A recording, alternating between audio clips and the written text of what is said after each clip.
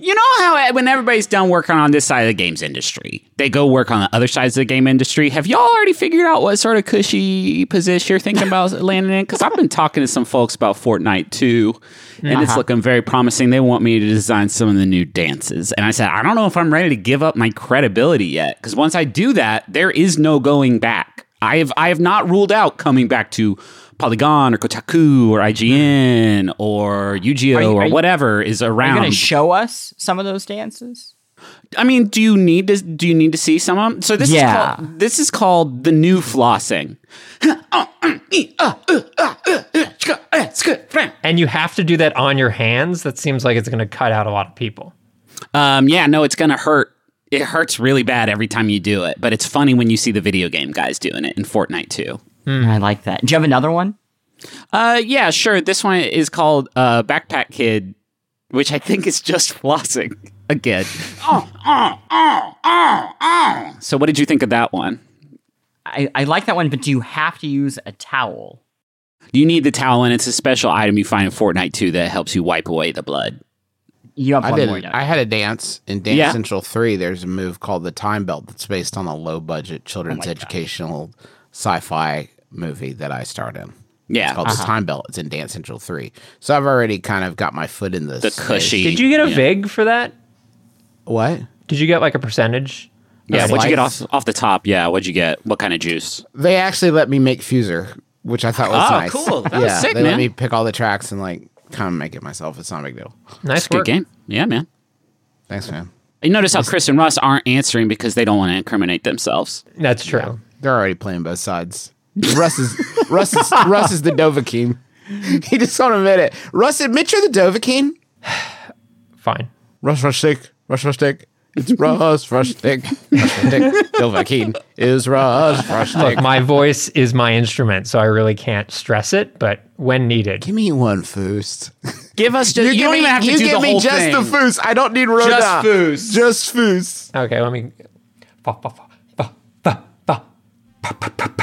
You got it. First? The listener can't see it, but it looked like he was going to let out the stinkiest burp right before that came. It was good.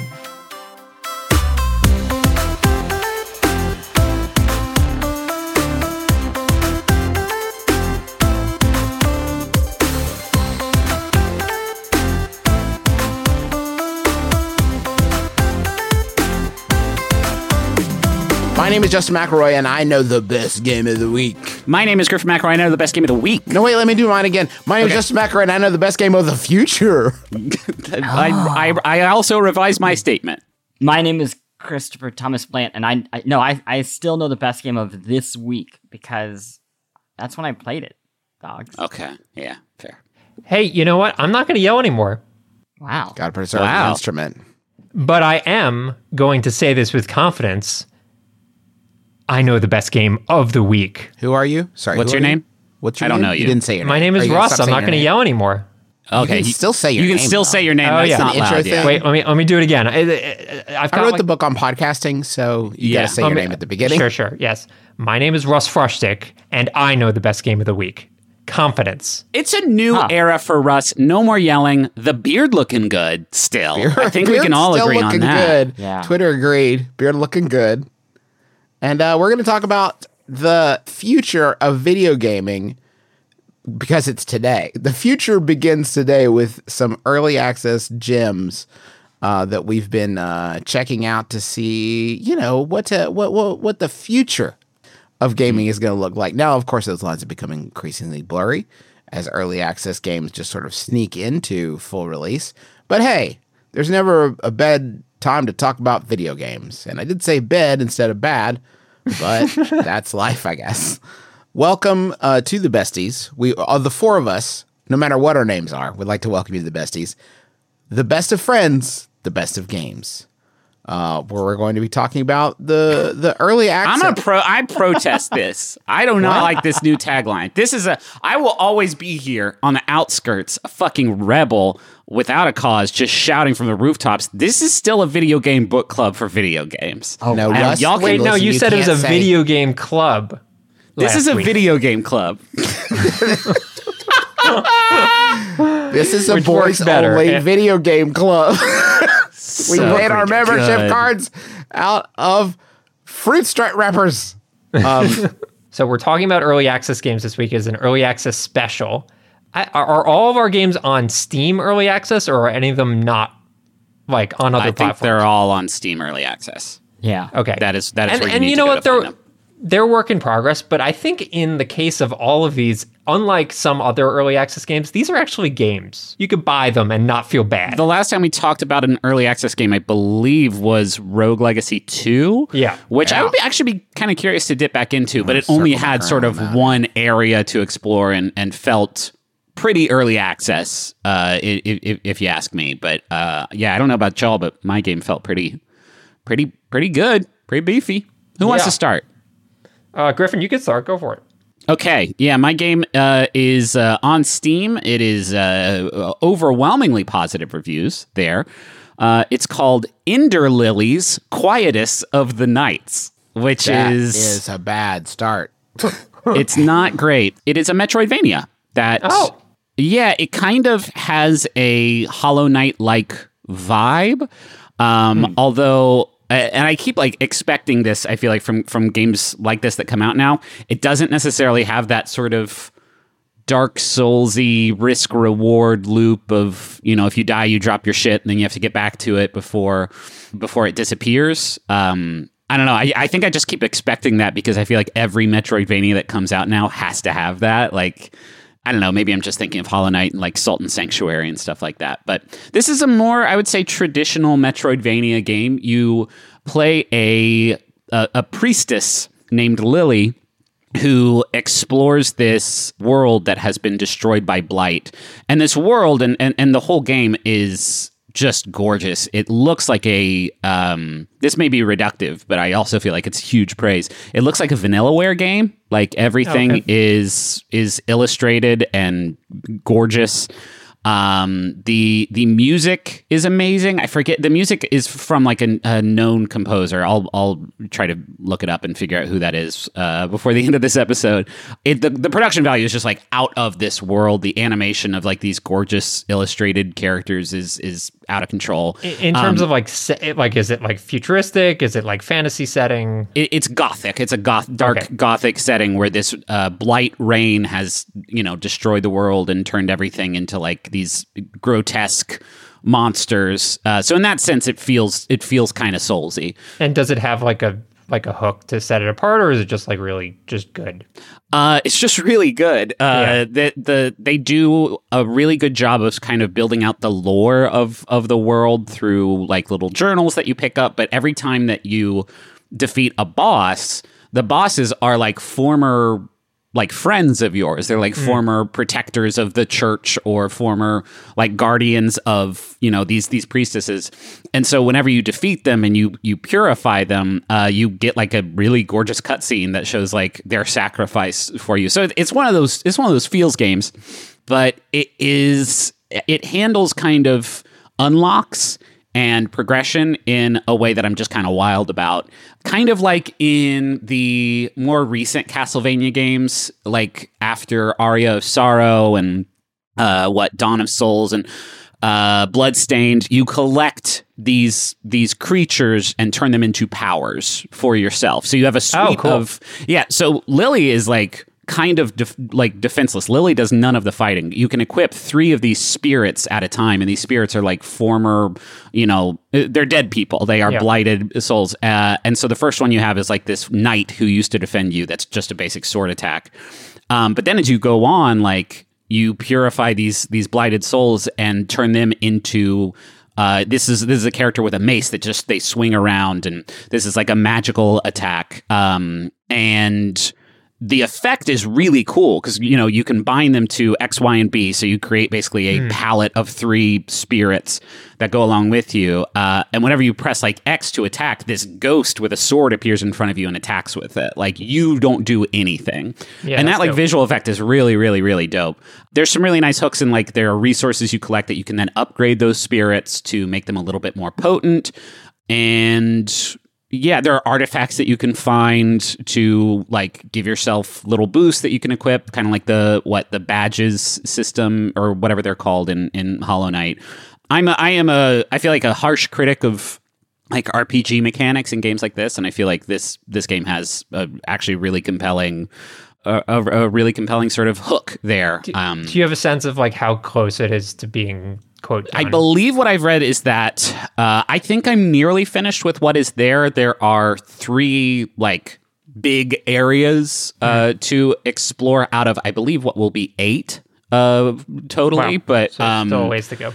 Yeah, I find myself with early access games like once I've played enough to kind of understand like what it is they're going for, I usually want to stop so that I don't, spoil myself or anything like that for when the full game comes out. And I hit that point with Ender Lilies, like after I explored the first big area and defeated the first boss.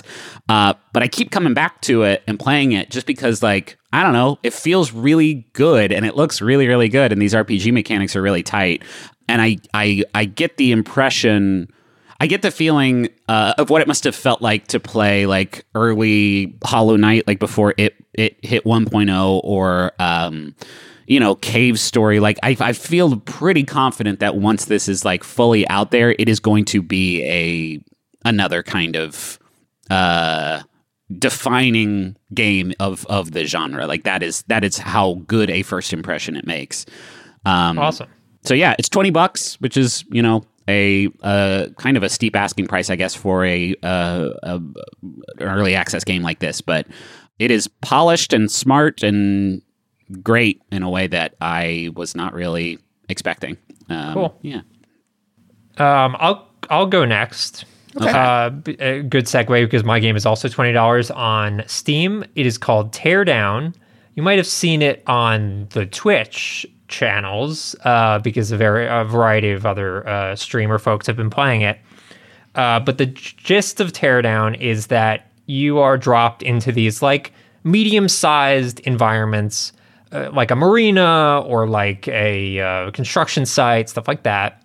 And each of these maps uses, it kind of looks like Minecraft, but like a more high resolution Minecraft, I guess. More detailed. The like cubes are much smaller, so you can like make out more detail. But broadly speaking, it's not realistic. It's just a bunch of cubes.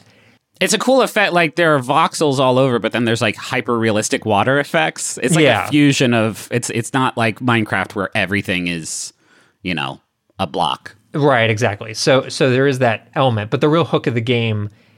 And I really don't think that I've played anything like this in a very long time. It is the best destruction game that I've played since Red Faction Guerrilla, which I absolutely loved. Red Faction Guerrilla, you went to Mars and you just like knocked down giant towers and it was super, super fun. And the spirit of this game is entirely about destruction. Every single block can be destroyed. You can knock entire buildings down. You can, break holes in walls. You can drive cars into buildings. You can do all sorts of like crazy stuff like that. And that's cool. Like if you just wanted a sandbox to like fuck shit up, like that's a pretty good sandbox.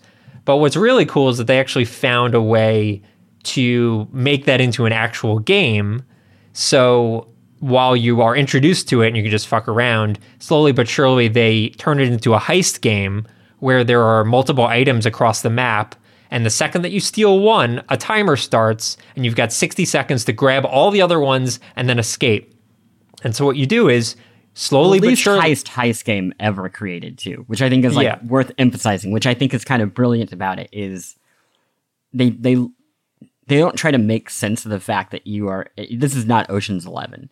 This is like you just being an absolute terror for 60 seconds. Yeah, and there's no like enemies to worry about. There's no real stealth to worry about. All you're worrying about is making the most direct line from you stealing the first thing to stealing everything else and then escaping. So it allows for a lot of freedom in terms of problem solving. In one situation, there was like a boat, and on the boat was like the thing I needed to steal. So I could just like take the boat instead of taking the thing and then drive it right next to the exit so that when I steal the other things, I know, that boat is right there. Okay. you can do more complicated stuff like that where I was driving a crane and I would essentially like lift a safe to move the crane in the air right above where I was going to drop it down to exit the level. And again, like that requires no time at all, but thinking outside of the box and saying, okay, I can use this crane to crush this rooftop, grab the safe, pull it back out, and not have the timer start is like a big part of the strategy. And I'm like constantly kind of blown away at how many ways you can approach a level with various tools and gadgets that you acquire as you progress through the game. I love this game. I hope that they make the controls a little more merciful. In the future. That was my struggle. That was especially like there would be times where it's like I had the cool idea, like there was a big vault in the second floor of a building, and I was going to take the safe out of the second floor and drop it into the bed of a truck. So I get the truck and I back it up, but in doing that, it's like kind of hard to drive, and I break the truck a little bit, and then I push the thing out the window, and there was no like really easy way to get it in the truck, and I felt like the version of this game that I want is one in which I have the ideas and then I can achieve them. Not I have the ideas and now I have to kind of try it 15 or 20 times for it to kind of work out the way I want it to, which is tricky because to have the entire world and everything be destructible, everything is very delicate. Like everything is. Yeah. So I often found that my plans were undermined because I basically I wasn't save scumming enough. Right. Yeah, I had an instance with the crane where my first attempt at it, I grabbed the safe, I started backing out the crane, and the crane ran directly into a giant bushy tree. And so all the voxels from the tree fell around the crane and it made my exit much harder. So then I reloaded my save, knocked the tree out of the way, used the crane to move the tree so that it wasn't blocking my way, and then I had a clear exit. I think that, like, I get a lot of satisfaction out of, like, min-maxing a run like that and, like, working through all the, like, little things that go wrong. But I realize that some people might want more immediate. Kind of the smallest of complaints. In the grand scheme of things, this is one of the most inventive games I've played. Other than like Shipbreaker is right alongside this. Yeah. Of stuff that just really stands out. And it's the type of thing I love seeing in early access because just one level of it is so unusual and different from everything else on Steam that I can play it over and over and over again. Yeah, it's kind of infinitely expandable too. I'm really excited to see what they add to it. Yeah. I will jump into my thing. Y'all. Okay, here it is. Ready? You're playing Destiny 2. And you know, like when you're like zipping to a planet in your cool spaceship, but then you like land on the planet. What if you just never landed? The video so it's just a game. loading screen for the whole game. You've chosen. Yeah, that sounds like terrible. No. What if you got control and then you started like shooting stuff, right? Chris, you understand that there have been video games where you controlled the spaceship before that you could have compared this to. So let me frame it again. What if it was Destiny in space? No. What if you're a spaceship but also Destiny? How about that? Is that closer? No. No, I get what you're saying. It's like a spaceship, but you're an RPG. Imagine a space combat game, right? And this is, again, Everspace 2. You are zipping around, and it feels just super good. Moment-to-moment feel, similar to shooting in Destiny, just feels great. You can zip around in every direction. It feels very arcade-driven. But then there's colorful loot that you can add on, and effectively special powers, like shooting lightning whenever you want, or just going ultra-fast. It's Destiny. It is like the core loop of Destiny, but now you're in a spaceship, and it looks like that spaceship loading sequence. Did you say the name of the game yet? I've said it like 3 times. Everspace 2. It's a sequel to Everspace 1. Yeah, naturally. Sure. Everspace, if you played it, was more like a roguelike type of space game. It was very cool. This one, they have more money, I would assume. So they're trying to make a campaign, which I'm mixed on as somebody who liked the original, because the original has a really good feel. I think a campaign will expand the audience for sure. But the writing, and I don't know if this is on purpose or not, has major PS2 vibes. Ooh. Like the story is like it's a lot of the cutscenes are I don't know if that is temporary or not, but like static images, like motion comics, and it's like, who are you? I'm another guy who's in space. I also was a prisoner. Are you on my side? Well, yes. I won't turn on you.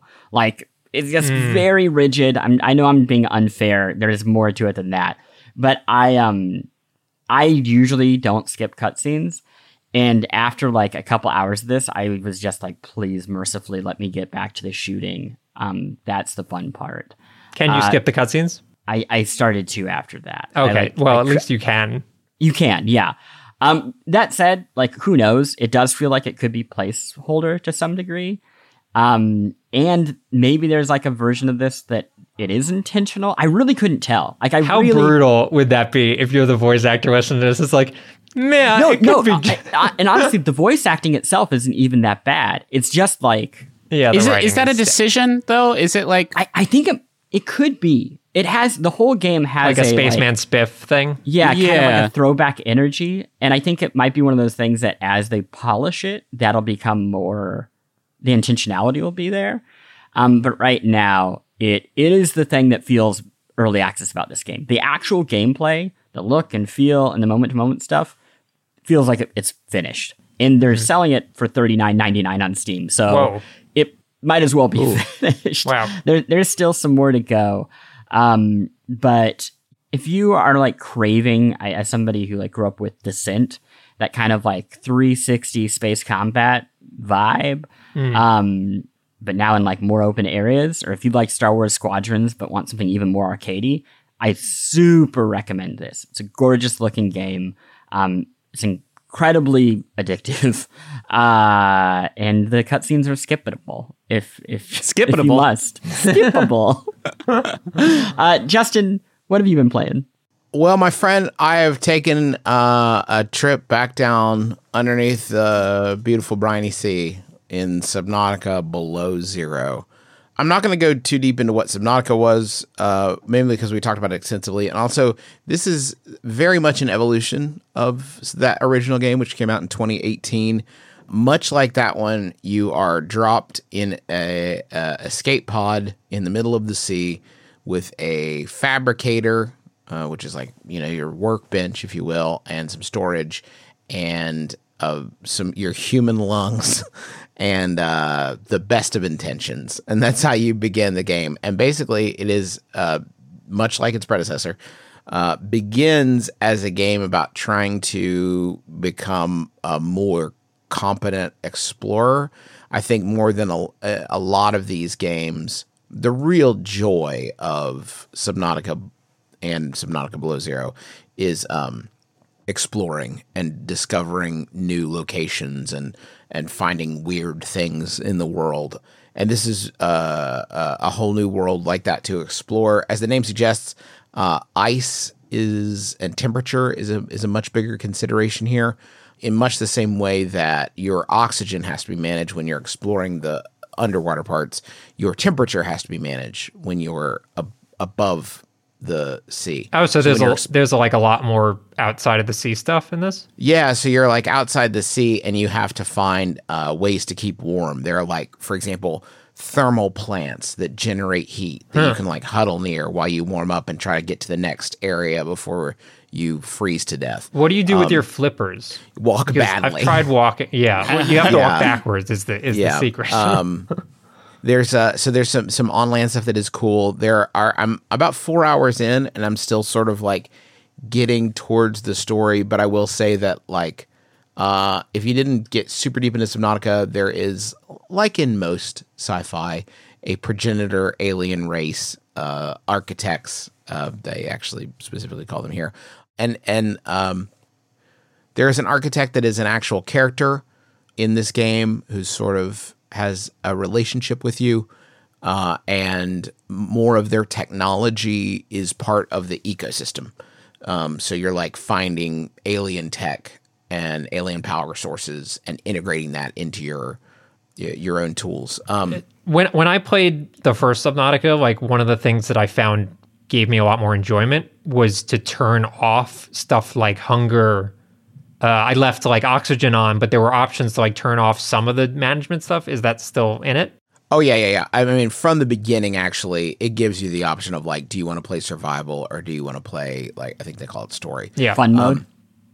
Yeah, enjoyable mode. Honestly, like, I don't want to I have to eat in real life. I don't want to swim around and grab fish and then take them back and eat, just cram raw fish in my helmet. No, thank you. So yeah, I turn that stuff off, which is weird because like, here's what I will say, that you can turn that stuff off, and I'm sure it was the same way in the predecessor, but those like chunks of gameplay are still in there. So like, you're still like encountering a lot of food and drinks that you have no use for. Sure. I have like outside my ship this big pile of water bottles and food bricks. Just like, I don't know, maybe I'll find something to do with them eventually. But right now they're just littering the ocean. I will say I have struggled with the progression loop of Subnautica, especially by the time I played it, was very well honed. You know, you were constantly being led to the next little thing. Mm-hmm. You had some idea of what you're trying to get to. I've struggled in Subnautica, which has been out. I mean, it's been playable for, I think, a couple of years at this point. I think February 2019 is when it first sort of peeked its head out into availability. But I struggled a little bit more with kind of knowing like what to do and where to go next. For example, like knowing that I need to find the ingredients for a high capacity oxygen tank and having no real idea of like where to start with that. Yeah. And you can actually get a mineral detector, which helps a little bit, which can kind of like point you towards the minerals that you need and stuff like that. But there would be big chunks where I'm like, I don't really know what I'm supposed to be doing now. I mean, that doesn't, if you're just interested in exploration, you know, that definitely, you can still do that. And there's all kinds of cool stuff to discover. But a couple of like bigger story things, you're really being led by beacons a lot in the last one. Yeah. You'd get like, an alert that like this thing out here is happening. You should go check it out. And I'm not getting hardly any of those at this point. The two big sort of story things that I found, I have just sort of stumbled on while swimming around, which is cool and organic, but can feel a little directionless if you have a half hour and get in and want to have like a solid experience. But if you like Subnautica, if you got into that at all, you will dig this. I think it's one of the best. You don't see them quite as much anymore, but like in terms of like blending survival with like a pretty affecting like core gameplay loop. And the narrative of the first one I thought was terrific. I really was not expecting much from a survival game, but it actually goes in really interesting places. And this one is fully voiced now, which is a recent development cool. for the expansion. The voice performer for the main character, her name's Robin, is very good. So I have been enjoying it, and there's been some wild stuff. It's still really scary, like to be swimming and have this sense of like, oh my God, this area is so big. Yeah. My visibility is very limited. I'm running low on oxygen. My pockets are loaded with stuff I'll lose if I die. And what is that noise? I hear like there is a terrifying thing in my proximity somewhere. So still very scary, even if you're not, worried about water and food. But very cool. Subnautica Below Zero. I'm highly enjoying it. Can you take us to the bridge, though, of the bridge of the podcast? Yeah. We're going to take a quick break. And you may hear ads, you may not. I don't know. I'm not a soothsayer. But we will come back and sing. Y'all, you already know how much I love our sponsor of the week, Rocket Money. They make it so easy to get your personal finances on track, and especially stop worrying about all these subscriptions that you have that you don't necessarily need. Keep the ones you want, get rid of the rest. Here's how it works. Rocket Money is a personal finance app that finds and cancels your unwanted subscriptions, monitors your spending, and helps lower your bills. They'll even try to get you a refund for the last couple months of wasted money and negotiate to lower your bills for you by up to 20%. All you have to do is take a picture of your bill, and Rocket Money takes care of the rest. That might sound too good to be true. I have tried it myself on multiple different monthly payments I have, and it's worked, which is incredible and so much easier than getting on the phone with all these companies and trying to wrangle this yourself. Rocket Money has over 5 million users and has helped save its members an average of $720 a year, with over $500 million in canceled subscriptions. So, cancel your unwanted subscriptions by going to rocketmoney.com/besties. That's rocketmoney.com/besties. rocketmoney.com/besties. You go get a phone, you just want a phone, talk to your friends and family, you're not asking so much. Then you get these contracts and you get ripped off because they've got all this fine print, little details, and all of a sudden they're sucking money out of your pocket like some sort of digital leech. You know, the contract may sound good up front, but there's always some sort of catch. You know who's not going to do that to you? Not going to pull that nonsense? Mint Mobile. Their wireless plans, there is no catch. $15 a month when you purchase a 3-month plan. Mint Mobile's secret sauce is that they cut out the cost of retail stores and pass those savings directly on to you. You want to pay hundreds of dollars for, like literal hundreds of dollars for your wireless plan? Or do you want to have a nice, easy solution, save some, put the bucks back in your pocket, pay $15 a month? Say bye to your overpriced wireless plan's jaw-dropping monthly bills, the unexpected overages. Sound familiar? To get this new customer offer and get your new 3-month unlimited wireless plan for just $15 a month, go to mintmobile.com/besties. That's mintmobile.com/besties. Cut your wireless bill to $15 a month at mintmobile.com/besties. Additional taxes, fees, and restrictions apply. See Mint Mobile for details. This episode of The Besties is sponsored by Aura Frames. All right, so you know there are a number of people in your life that are not necessarily the most technologically savvy. I'm sure immediately names jump to your mind. Those are the sorts of people that you would say, oh, maybe they would want a digital picture room in their house, but they wouldn't necessarily be able to like set it up and get it working and add new pictures and stuff like that. That is where Aura Frames comes in. It's a digital picture frame that allows you to basically upload any photos that you have directly to the frame. You don't need them to do any work. In fact, you could even set it all up before they even open the box. You have the account set up, you just have to connect it to their Wi-Fi, and once that's done, everything happens over the internet. So you can add new photos, you can do whatever you want, and it all works completely smoothly. I set it up for my grandmother, who's 95 years old. I set it up for my mom, who's 70 years old, and they both love their Aura frames, and they love seeing the pictures and new photos of the family, all being added without them having to do anything. So I'd highly recommend it. I'm really, really happy with it. And right now, you can save on the perfect gift that keeps on giving by visiting auraframes.com. For a limited time, listeners can get $20 off their best-selling frame with code BESTIES. That's AURA frames.com, promo code BESTIES. Terms and conditions apply. So, welcome back, everyone. Wanted to say how much we appreciate all of the new reviews that y'all have been leaving on the Apple Podcast app in favor of this podcast, The Besties. And we've been thinking of ways to sort of shout some of them out. And Rachel, our fantastic editor, suggested that we sing a review to the tune of a classic video game theme song. And Plant has honorably put himself forth as the person to do that. I can't wait. Plant was so stoked. Plant was like, don't worry, I got this. I know the song. Now I'm worried. Let's hear it. Well, and we should preface by saying he's not going to tell us what the theme is. We're going to have to guess. You're going to guess it. Okay. Nier Automata. Damn it. Okay, I'm gonna do a different one. Should I tell you, this is from Ness McGee. Thank you, Ness McGee. It's a 5-star review. And if you're going to leave a review, make it 5 stars. Yeah, we're not going to sing a 1-star review. Yeah, here we go. Love Good start, good start. Okay, here we go. Are you ready? Yeah. Love this podcast and the light mix of humor and genuine interest and well-rounded takes. I'm always amazed by how much time they find to research and play games each week.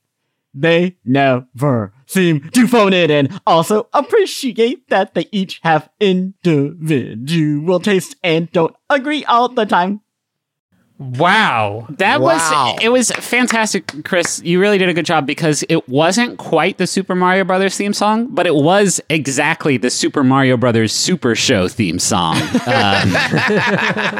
Swing your hips from side to side. Come on, it's time to go do the Mario. That was Ness McGee. Yes. Go that. That's fantastic. That was fabulous. I'm very impressed. I was not expecting really it to go as well as it did. No. Yeah, I thought we would, all get a hand on the ball and pass off, but I think that's it. No. I think that's the... I got one. Okay. Oh. I've been listening to the Besties for 5 years. Through its many ups and downs and hiatuses and weird twists of fate. And I am not into video game podcasts at all. This one, though, is great. It's the podcast that got me excited about playing video games again. That was Who wrote good. that? There's more to the review, but you ran out of There's song. more to the song, baby. Here we are. That was from It was Katamari. It was from Ha Levi 798. Left that review. Thank you. I'll do this one from Bancho 78910. Cool. This is the best video game on the podcast on the internet. If you're not listening to the Besties, you should start. That was One Winged Angel. Well done. Thanks. Yeah. Oh, You cut a very important part of that review. Also, you should sign my petition to bring back New York Giraffe. I think I want to make that was so fun. I want to make that a regular feature of the Besties, where we'll sing a review. Yeah, I think that'll come see. back. We can- Maybe not review every every week, but it's I'd love to get every week. Maybe Russ could get a hand on the ball next time. That'd be nice. Anybody else been playing anything else? Y'all, I'm going to talk about Death Stranding one more time, but I swear it's not. I'm not talking about Death Stranding. I'm talking about a book. So even better for Russ Freshtick. So I finished Death Stranding. Again, everybody should be playing it. It's a perfect game for the moment. But right after it, I started listening to Into Thin Air, the audiobook. And hey, Jack Krakauer, pretty good. You know, I think he's onto something. I think that guy's got talent. Even though he's not going to write any books anymore. But also, it's about, for what it's worth, you should tell people what the book is. Thank you. It's about this really terrible botched climb of Everest in 1996, where Krakauer was actually one of the people who climbed and reached the peak and the summit, and then a number of people died tragically. It's very sad. But it also spends a lot of time explaining how high altitude climbing works. And how why lines matter and why rope is so precious and how it's so important to actually collaborate with people. And the danger of Everest is that often the people who are climbing Everest are just rich people who don't know how to climb. And climbing, when done well, you need to all have kind of a bond. And it made me appreciate Death Stranding even more because there was a lot in the game that is pulling from real climbing and hiking, and I didn't appreciate that, especially how the game focuses on storing your energy. That felt more like a mechanic to me, and actually understanding that people who climb mountains like this, it's like if you're not using bottled oxygen, you get 3 or 4 steps, and then you literally need to sit down and rest. They're not using Monster is the problem. They're just they need to piss in their Monster bottle and keep the great circle of life going. Is there a bit in the book about how to avoid ghost whales that want to kill you and blow up the whole world? No, they don't get to that part. Sadly.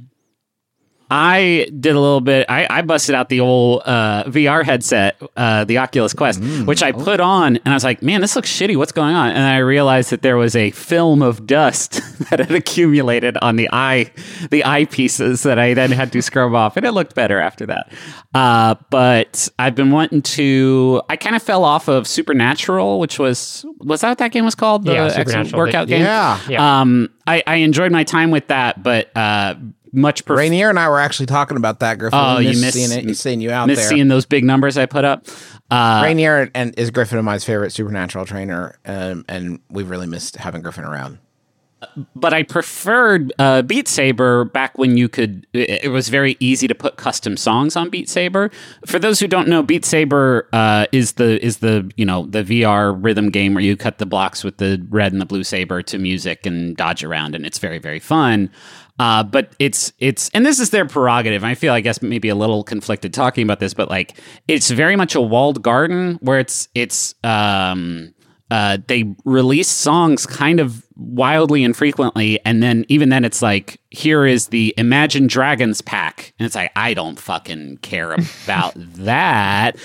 So there's not like a ton of songs on there that I wanted to play, and they released an update that kind of decimated the ability to play custom songs on it. But over the last, I guess, year or whatever since I've played it, people have figured out how to sideload, that stuff back on, and there's like a very huge active community of people making custom Beat Saber maps. So I've been getting back into that. It's a fun little workout, and there's a lot of good jammers on there. Bubble Pop, Hyuna is on there. Juice. That's a fun one. Unsurprisingly, there's a great deal of K-pop. A lot of KDA in the mix, which is I'm not gonna abandon Rainier. So it's weird. I got back into Supernatural. Oh, did you really? Actually. Yeah, it's still very good. I very briefly wanted to mention There Is No Game. Is actually the one I've been playing currently is There Is No Game Wrong Dimension by Draw Me a Pixel. It's one of a very cool subgenre of games that I have always loved, but have not I don't know that there's a way of talking about these, but like meta games where the mechanics of whatever device you're playing it on is being explored. There's one called Progress to 99 on the iPhone that is very much about using your phone to for instance, you'll be playing a game that requires you to use your volume buttons to move forward, or you have to make a call, and that using the call button will progress you forward in the game. That's a Progress to 99 thing. There Is No Game is basically you start and there is a narrator telling you that there isn't a game here, and there's nothing that you're going to play, and here's the exit button. And sorry about the confusion, but you can go ahead and hop out now. And if, as you continue to poke around, you discover oh, wait a minute, this thing's loose. If I tap on this, oh, this thing fell down and there's a key behind it to the locked door that the guy set up. He's like, oh no, you're not supposed to find that. Okay, never mind. And you open the door and at one point he makes a progress bar that is very clearly made out of paper that fills up halfway and then doesn't fill up anymore. And the narrator's like, well, that it seems to be glitched. I'm sorry, you're going to have to go. But if you tilt your phone to one angle, the progress bar continues to fill because it's fake, and then that challenge is passed. So you're finding different ways of, at one point there is a lock that does not work, and the way that you unlock the game, if you pull out this little drawer, you'll see there's a gear missing in this sort of lock device, and you go back into the menu, and there's a little gear icon for settings, and you can take that gear off and bring it back to that screen and use that gear to make the lock work. That kind of stuff where you're constantly trying to outthink it. It sounds so charming. It's so cool. It's so fun. It came out on iOS December 16th. There is a sort of a precursor to this that's just called There Is No Game Jam Edition that you can find on iOS if you want to get sort of an idea. One of my favorite running gags in both of these games is there's a very early sort of feint where you play a block breaker, and then after you're done, the narrator continues to reference that great block breaker he let you play. And remember all the fun you had playing the block breaker, and can't that be enough for you? Why does there have to be another game beyond that? I didn't make a game. I'm really, really sorry. But the entire thing is built around, especially on the UI, is built around trying to get you to leave, trying to get you to quit the app, trying to get you to do anything else. Sounds like it's got fun. Like a Stanley Parable vibe as well. Yeah, exactly. Stanley Parable. Remember the sort of like, did you guys play that iOS game where it was like a Mom? Tree? What? The game by Mom? What was that called? Hidden My Game by Mom? Yeah. Oh, yeah. That's actually not a bad like comparison where it's sort of like using all the different like permutations of this one idea. But it's really cool. I like it a lot. It's called There Is No Game. Cool. Mine real quick is Downwell on Switch. I picked it up on sale like a while ago. And whenever I kind of run out of like bigger games to play, it's like my total fallback game. It is a very hard but satisfying roguelike where you're constantly falling vertically down. I think we've talked about it on the show previously. It's really just spectacularly made. And I had initially played it on iPhone and managed to like do really well despite playing it on a touch screen. But being able to play it with controls on Switch is delightful. And really strongly recommended if you're into like hard roguelikes that don't require like a huge investment. I feel like a lot of roguelikes, the run could last like 45 minutes, but in Downwell, each run is at most like 10 minutes. It's really all consuming. Like the runs are short, but that is my Downwell. I haven't heard that name in years. Yeah. When I was in that game, I was in that game. I want to share a few early access recommendations from our listeners really quick before we wrap, just because we had some good recommendations here. Holly and a number of folks recommended Ooblets, which is kind of a farm Animal Crossing Pokemon-esque game. Daniel, similarly to Freshik, recommended Teardown. A bunch of people recommended Everspace 2. There's some games that I hadn't heard of. Carson recommended Vault of the Void, and says it's like a more complex version of Slay the Spire and was made by only one person, which seems like a Justin game. Scott, in an act of... What's it called? Vault of the Void. Vault of the Void. Scott, title too. Pure cruelty here, said, does Neptune's Pride 3 by Iron Helmet Games count? For folks who haven't played Neptune's Pride, it is a game designed to ruin friendships. I recommend it. Cool. Yeah. And Zachary recommended Caves of Qud. It's QUD. One of the deepest games I've played, and I feel like it gets bigger, cooler every time I open it thanks to regular dev updates. Oh, sorry, one more. Josh recommended Dyson Sphere Program, which is kind of a factory game. I don't know if you've all seen this, but it is like blowing up right now, and I have a feeling it will be one of those games that we circle back to at some point later in the year as it becomes more fleshed out. Yeah, it's been on the top of Steam charts for like the last few weeks. It's crazy. Yes. So thank you all for sharing those. We will check some of those out in soonish, hopefully. Caves of Qud is like and I may not be pronouncing that right either, but I remember seeing stuff about it. It kind of looks Dwarf Fortressy, kind of like ASCII Ultima top-down like lo-fi RPG, but it's also got some roguelike elements. I've been wanting to check it out. It looks Griffin. cool. Have you tried hot dogs, horseshoes, and hand grenades? We have Jack and Jake recommended that. God, a long time ago. Is that still in early access? I guess so, but a few people recommended that as like the thing that we need to try out in VR. Yeah, it kind of put me off a little bit just because I don't really dig like gun sims, which I feel like it kind of was being a little bit. That was like one of the first games I remember where people were like, it really feels like you're reloading an automatic weapon, and it's like, okay, that's not what I go to VR for, but but there is from what I understand, it has only gotten zanier from there, so that's good. This Vault of the Void's looking good, guys. All right, it's looking like some might be up my alley. All right, Wow, I can't believe we did it. What are we doing next week? So next week we're going to be doing Little Nightmares 2, which is a scary game. All right. With little creatures that jump out stuff. at you and scare you. I wish you'd just consult me before you make these unilateral decisions. I mean, it's in this production schedule. It is in the production but schedule. who's looking at that? Nobody's looking at that. Come on. Super Mario 3D World Is the following Switch week. edition comes out next Friday, but we're not going to be able to get all of us get our hands on that before. So that'll be the week after. We'll do that the following week for sure. I'm very excited. Take us home, Juice. All right. He's get in playing my Vault of car. the Void right now. Like he's actively I'm playing into it. it. I got a bunch of mon, I bet.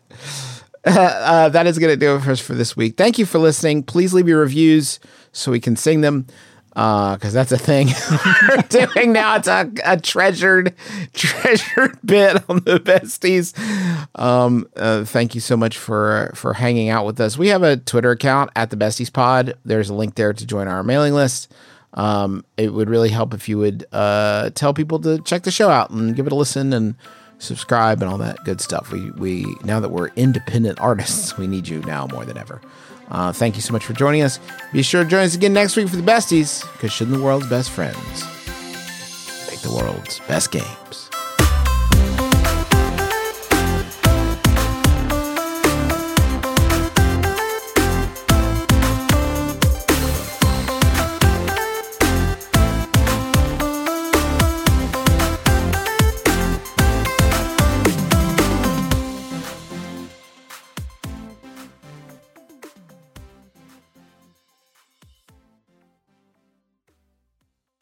Besties!